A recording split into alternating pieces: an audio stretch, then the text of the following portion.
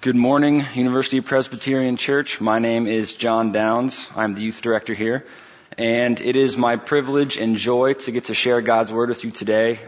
Because Pastor Matt and Pastor Michael are gone at the marriage conference, you get me instead. And we are also taking a brief interlude from our series, My Life Is Not My Own. Last week, Matt preached on My Life Is Not My Own worship. And next week, he's going to preach on My Life Is Not My Own community. And so in the meantime, we will be learning from 1 Peter. The title of this sermon is Reasons for Rejoicing. And the reason I chose this text is because this is what the youth ministry is teaching through. And so you get what they get. And the second reason why I am delighted to preach through this is because 1 Peter is this book. It's this letter that opens up with some real tension and some real grit. It's written to the elect exiles of the dispersion. And so these readers were people in this tension of being elect on the one hand. They're chosen by God. But on the other hand, they are exiles, not belonging either spiritually or culturally where they lived. And so Peter writes to them, exhorting them to rejoice in the midst of all that. And I want to draw your attention to two reasons that Peter calls them to rejoice, because God does two things. God, one, conceives their salvation. And the second reason we can rejoice is because God completes our salvation. And so despite the tension, despite our suffering, despite the fact that we are exiles, we can have hope and rejoice through this tension. I'm going to read 1 Peter, actually starting in verse 1 through verse 9. I'm going to pray, and then we'll get to work. Hear now God's holy and inspired word.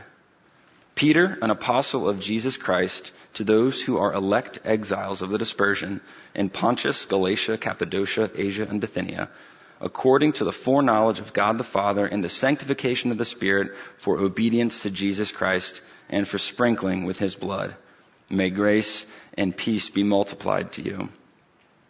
Blessed be the God and Father of our Lord Jesus Christ. According to his great mercy, he has caused us to be born again to a living hope through the resurrection of Jesus Christ from the dead, to an inheritance that is imperishable, undefiled, and unfading, kept in heaven for you, who by God's power are being guarded through faith for a salvation ready to be revealed in the last time.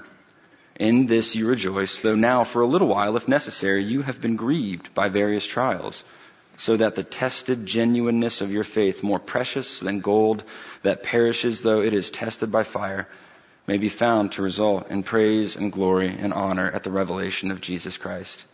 Though you have not seen him, you love him. Though you do not now see him, you believe in him and rejoice with a joy that is inexpressible and filled with glory, obtaining the outcome of your faith, the salvation of your souls. Let's pray. Heavenly Father, you are so great in mercy that you would cause us to be born again to this living hope through your Son, Jesus. Holy Spirit, fill us with your presence this morning. Give us the wisdom and discernment to understand your word, that we would be moved to know you more deeply, Jesus, love you more fiercely, and serve you with more joy because of your word and how you have worked in and through us. We love you, Jesus, and we pray this all in your holy and powerful name. Amen. When I need to learn something or prepare myself for something, quite often I go to YouTube.com. When I learned to play guitar, my hippie friend Jeff showed me some chords, and then I got on YouTube and started learning to play different songs. When I needed to learn how to change a light bulb in the headlight of my 1997 Honda Accord, I got on YouTube and I learned how. When I needed to learn how to skin a deer before I went deer hunting for the first time, I got on YouTube and learned how. But when Lindsay got pregnant, I could not get on YouTube and learn how to walk with her through the delivery room. There was nothing I could do to prepare myself for the process of being with my wife as she gave birth. In fact, when we got there and it was go time, I remember asking out loud to everyone there, "Where's the sheet?" In the movies, there's a sheet and it blocks you from the stuff that's happening that you might not want to be a part of. But there was no sheet. There was nothing I could do to prepare myself for that moment. But when that moment was over, everything was different.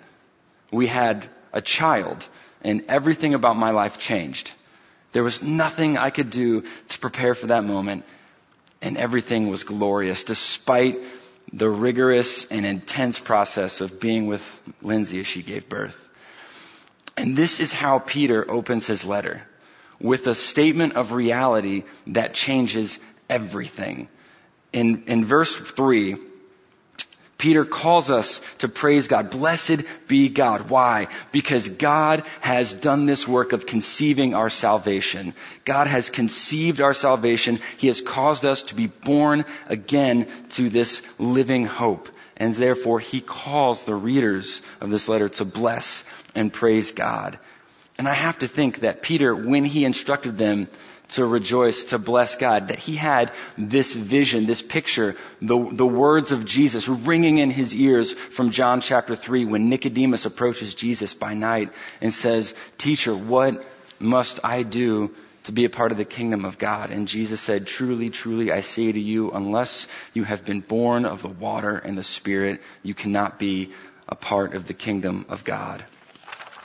And so Peter opens this letter praising God because he has conceived this new birth in these exile Christians. And because of that, they have been born again through the living hope of Jesus. And they have been brought into the kingdom of God. So despite being exiles and not belonging where they are, they now belong in this new kingdom with this new Lord. And so we have to ask ourselves, well, why is this so important? Why is this so necessary? And the Bible is robustly clear that when you are born physically, you might be alive physically, but you are dead spiritually. In the Old Testament, David says in Psalm 51, "I was conceived in sin." Right? And Paul says in Ephesians chapter 2 verse 3 that we are by nature children of wrath. And a little later on in that same book, he says that you were alienated from God without hope in this world because you are spiritually dead. And in this natural state, everyone turns to his own way, doing his own thing rather than the things that God calls us to. We learn from Isaiah 53. And no one seeks good. No one seeks God. Romans chapter 3 verse 11. And because of all of this, because we have gone our own way, because we are conceived in sin, because we do not seek God, the wages of that sin is death. What we earn in our natural state is death and wrath. But Peter draws our attention to this God who by his mercy gives us this new life through this rebirth, through the resurrection of his son Jesus. And so we can rejoice even though we are exiles. We can rejoice through the tension of life because God worked a miracle through us. You see, if anyone is in Christ, he is a new creation, or she. The old is gone. And behold, the new has come. And so when you experience this new birth, when the readers of this letter experience this new birth, they go through this great transition. And all of these things are beautiful and wondrous reasons to rejoice. They go from being spiritually dead to spiritually alive with the resurrected Christ. They go from being alienated from God to now being united to God through faith in Christ. They've gone from being children of wrath to now children of the living God on whom they call Father. They go from being without hope in the world to now having a living hope because of the wondrous redemptive work of Jesus. And so, brothers and sisters in Christ, we can rejoice because God has caused us to be spiritually reborn into this new spiritual family with this new identity. And because of that, there's a few applications that I think we can flesh out from these verses. Number one, you need to be humble before this God. You see, it's God's mercy, not your behavior, not your background, not your religious pedigree, not your memorized Bible verses, not your good attendance to Sunday school and church that make you a Christian. It is God's mercy to will and to work through you. You see, what does a baby do to get born? Nothing. The baby does nothing. The mom does all the work. And so at the end result, we need to thank the mom. I actually have a friend I don't wish him happy birthday anymore. I send his mom a thank you text because he has rebuffed me so many times for wishing him a happy birthday. And so we need to rejoice in the one who actually authors life, not us, but our Father, who his great mercy causes us to be born again. You should not be prideful about that which you don't earn. But how often are we, evangelical Christians broadly, Reformed Christians, I think more specifically, how often do we take the posture of the Pharisee who stood in the temple and said, thank God I'm not like this tax collector? How often do we take the posture of, thank God I'm not like that liberal? Thank God I'm not like that Catholic. Thank God I'm not like that person who doesn't take doctrine seriously.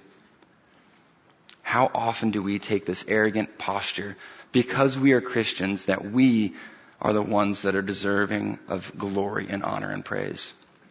But brothers and sisters, when we approach our God, rejoicing in him because he's conceived this new birth in us, we should be greatly humbled because it is God who worked in us, not ourselves.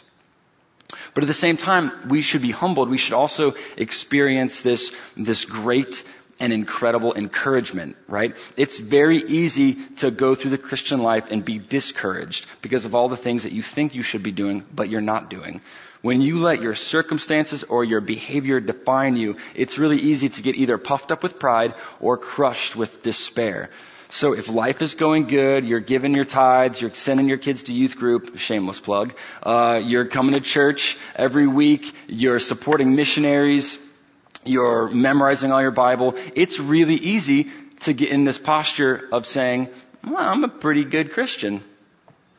I can do this. Yeah, I'm all right. But that's not a good posture to be in. And on the other hand, it's pretty easy to say, oh my gosh, I barely got my kids out of the door this morning to go to church. Got candy in their hair. I haven't done my study for Sunday school this week. I'm not giving a ton of money because stuff's not great at work. I'm not supporting any missionaries. I'm not doing enough for the kingdom. And you can get crushed with despair. So brothers and sisters, we need to rejoice in the fact that God conceives our salvation, because your good track record, your good behavior, nor your negative behavior or negative track record contribute to that reality at all. It is simply God who works in and through you for his will and for his good pleasure. And so be humbled by the fact that God has conceived your salvation, but also be encouraged because it's not you, it's rather God. And lastly, if you're not a Christian, I'm delighted you're here this morning. You also experience a tension in life. Whereas a Christian might experience the tension of, well, I belong to Jesus and I long to be with him and I don't want to have to slog through this thing called life anymore. You who are not a believer, you probably experience a tension of asking yourself the question, well, is this all? Is there not something more for me out there? Is this all that life amounts to? Waking up, brushing your teeth, going to work and coming home and watching Netflix. Is this all that there is in life? And so you might have this tension of, I want something more. And I'm here to tell you today that, oh, dear friend of mine, there is so much more offered to you through the gospel in Christ. And so would you come to the God who made you and designed you for himself? Would you repent of going your own way? And would you come to the one who calls you to be born again? Dear Christian, dear non-Christian friend, you too need to be humbled and encouraged by this reality, and you should come to the God who has called you to himself. You see, no matter who you are, no matter where you are, Peter wants you to rejoice in this reality that God has made you into a new creation. He does not want you to rejoice in the fact that you are a certain place, that you're in a certain community, that you're in a certain tradition. He wants you to rejoice in the fact that you, by his mercy, have made you his child, that you have been born again into this new family. And for that, we rejoice. But this reality is not without a small bit of irony. You see, as glorious as this new birth is, that, no birth has ever been painless. Because Peter, Peter is writing to these elect exiles, and they are actually, in fact, exiles because of the reality that they have been born again. They weren't exiles and then they were born again and it was all good. No, they were born again by the grace of God, and that is the thing that made them exiles in the first place. Because when you are born again, dear brothers and sisters, you have a new family. You have a new set of concerns. You have a new Lord, Jesus Christ. You see, you don't get to define what's good, right, and true for yourself anymore. And so there is a reality that if you are born again and you are made new, you might have a whole new set of concerns in your life. What are my coworkers going to think of me? Will my family think I'm a bigot because I think Jesus is the only way to heaven? Will my coworkers think I'm intolerant because I think homosexuality is a sin? Will they think that I'm unloving because I think the Bible is the only source of truth? Or what? So there is a tension of being an elect exile. And Peter does not hide away from that fact. Jesus actually himself reminds us that in this world you will have trouble, but Jesus says, take heart, for I have overcome the world. And so Peter, despite this tension, calls us to rejoice in the fact that God has conceived in us this glorious salvation. And the thing is that God doesn't leave us there on our own. So as much as we rejoice in the fact that God has conceived our salvation, we can continue rejoicing in the fact that God actually actively works to complete our salvation. So that's point number 2. God completes our salvation. And what I want to focus on with respect to that is in the text, there are 2 distinct senses in which God completes our salvation. There is a temporal sense, kind of on this earth, in this life sense, but then there's also an eternal sense. In the temporal sense, we see that God doesn't cause you to be born again and stay a spiritual baby. God actually works in you to mature you, to grow you, to develop you as a spiritual being. He completes us by way of maturing us. And then secondly, eternally, God completes your salvation because there's this end goal that God guards and keeps for you so that you actually get to spend eternity in glory with your Father. And so, in a temporal sense, we need to rejoice as exiles because God matures us through our suffering, as we see. In verse 6, Peter calls the readers to rejoice in everything that he just talked about in verses 3 through 5. In this you rejoice, he says, and that is a subordinate clause saying, rejoice in all this stuff that I just talked about, that you have been born again to this living hope. And because of that, because you have been born again to this living hope, he goes on in verse 7 saying, or in verse 6, if it is necessary, you have been grieved by various trials, so that the tested genuineness of your faith may be found to result in the praise and glory and honor at the revelation of Jesus Christ. You see, prior to be born again, trials and suffering would have been just that. Trials and suffering, brief moments of unpleasantness that you would have just slogged through and got to on the other side. But because they have been born again, this suffering that they experience actually serves God's purposes, testing their faith, showing that it might be genuine, and maturing it, resulting in the praise and glory and honor of Jesus. Because your life is not your own. You do not get to define what your suffering is or what it does. Rather, we see here that God actually matures us and grows us through our suffering. And as he does this, Peter uses another example that I think is full of this kind of visceral tension. It's a really intense example of metalworking. You see, crude ore is taken from the ground, and what you dig up from the ground, that's not gold. That's not worth anything until it's refined. It's burned up. The impurities are taken away, and so that what's left is this glorious, shiny, and expensive hunk of metal. And so these trials that you go through, if it is necessary, are the refining fires of God maturing you so that what is left at the end is shiny and beautiful and results in the praise and honor and glory of Jesus. And so you are purified, you are tested, you are brought to maturity because God is completing your salvation. And as glorious as this is, there's an implicit warning. There's an implicit warning in this illustration. And that is, whatever's not genuine, whatever's not true, whatever's not good, that gets burned up. That gets taken away. And so you might be really good at playing Christian, showing up to church regularly, serving, giving money, doing all that stuff that you know you should be doing. But if your heart is not transformed, if you are not indeed born again to this living hope that is Jesus, all of that stuff, as good as it might be, that gets burned up in the final analysis.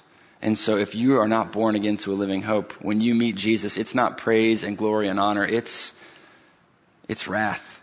And so, dear friends, would you examine yourselves today?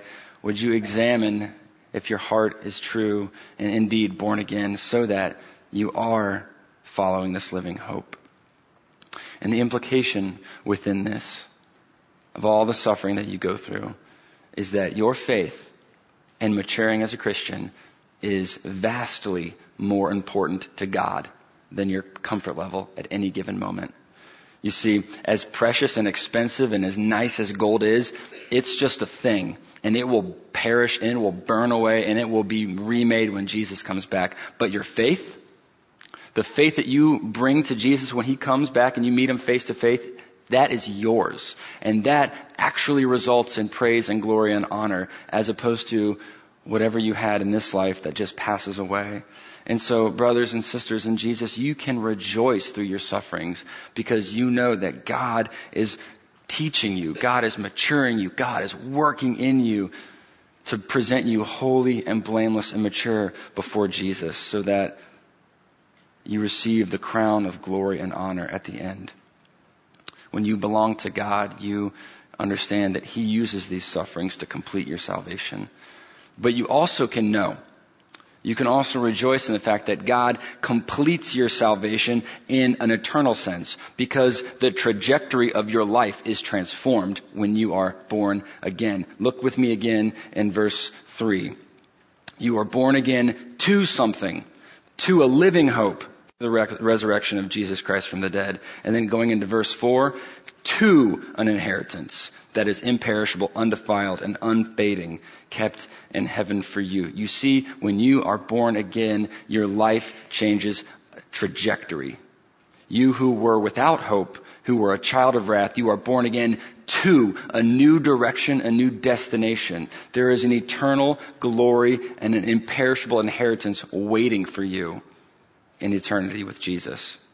You see, there was, in previous administrations of redemptive history in the Old Testament, there was an inheritance that God's people were promised. God delivered his people from exile or from slavery in Egypt, and he brought them out of Egypt, and he promised them a land, a place that was flowing with milk and honey, and this was to be their inheritance. But as we know from the Bible, that inheritance was indeed defiled by sin. It passed away, it faded, it perished because God in his judgment against his people's sin kicked them out of the land. But we who are in Christ, we who are born again, are given this new inheritance, this new eternal glory, this new thing that will not fade, that will not be defiled with sin, that will not ever perish, because God has kept it for us. God has guarded it for us. God has promised it. Be it must. We get eternal glory in the new heavens and the new earth. And because this is the guaranteed trajectory of our lives, we can rejoice through all of the tension, through all of the suffering, through all of the sorrow, because not only did we know that God will complete our salvation in this temporal sense, but that ultimately, in the final analysis, no matter what, if we belong to Jesus, we will be with God. So Christian, if you are struggling with doubt, with discouragement, Press into the reality that you've been born again to this new family. You have a new hope, a new inheritance that is going to be yours, no matter what. As we just sang, none of all his saints is lost. God does this. It is not your responsibility nor your job to fight and claw to make sure that you keep your salvation. There is no chance of that, because we learn in verse 7, sorry. No, I'm wrong. Whatever. Though you have not seen him, you love him. Though you do not now see him, you believe in him and rejoice with a joy that is inexpressible and filled with glory, obtaining the outcome of your faith, the salvation of your souls. Do you hear that? Do you hear that language of achievement, of obtaining? You get it. If you have faith in Jesus, you get that outcome, the salvation of your souls, no matter what. There is nothing that will ever stand between you and your Savior because of your faith in Jesus Christ. Your end is certain. And so you can rejoice through whatever your current situation is, because you know that you belong to Jesus, both in this life and in the next. So, friends, brothers and sisters, when you are getting squeezed into tension, when you are experiencing the discomfort of being an exile, would you look to the one who bore your sins in his body on the tree, who paid for your sins by his death on the cross to cleanse you from the penalty of sin? Would you look to this one who did not just die on the cross, but was resurrected in power so that you might learn to be more and more free from the power of sin? And would you look to this one who by his grace is returning and will make all things new, so that there will be one day you are with him in glory, forever freed from even the very presence of sin, because he has made all things new? Christians, brothers and sisters, we can rejoice because God has done this great work of both conceiving our salvation, but also completing it. Let's pray. Heavenly Father, we delight that we belong to you. We are humbled that you have called us to yourself. And we rejoice with a joy inexpressible that you will finish this work, that you will see it through to completion, that you who began this thing will not let us be lost. So, Father, we look to you. We confess that we have so often turned to our own ways, but even in that we repent and we return to you, knowing that you will return in glory so that we will be with you forever. We love you so much, Jesus, and we pray this in your holy and powerful name. Amen.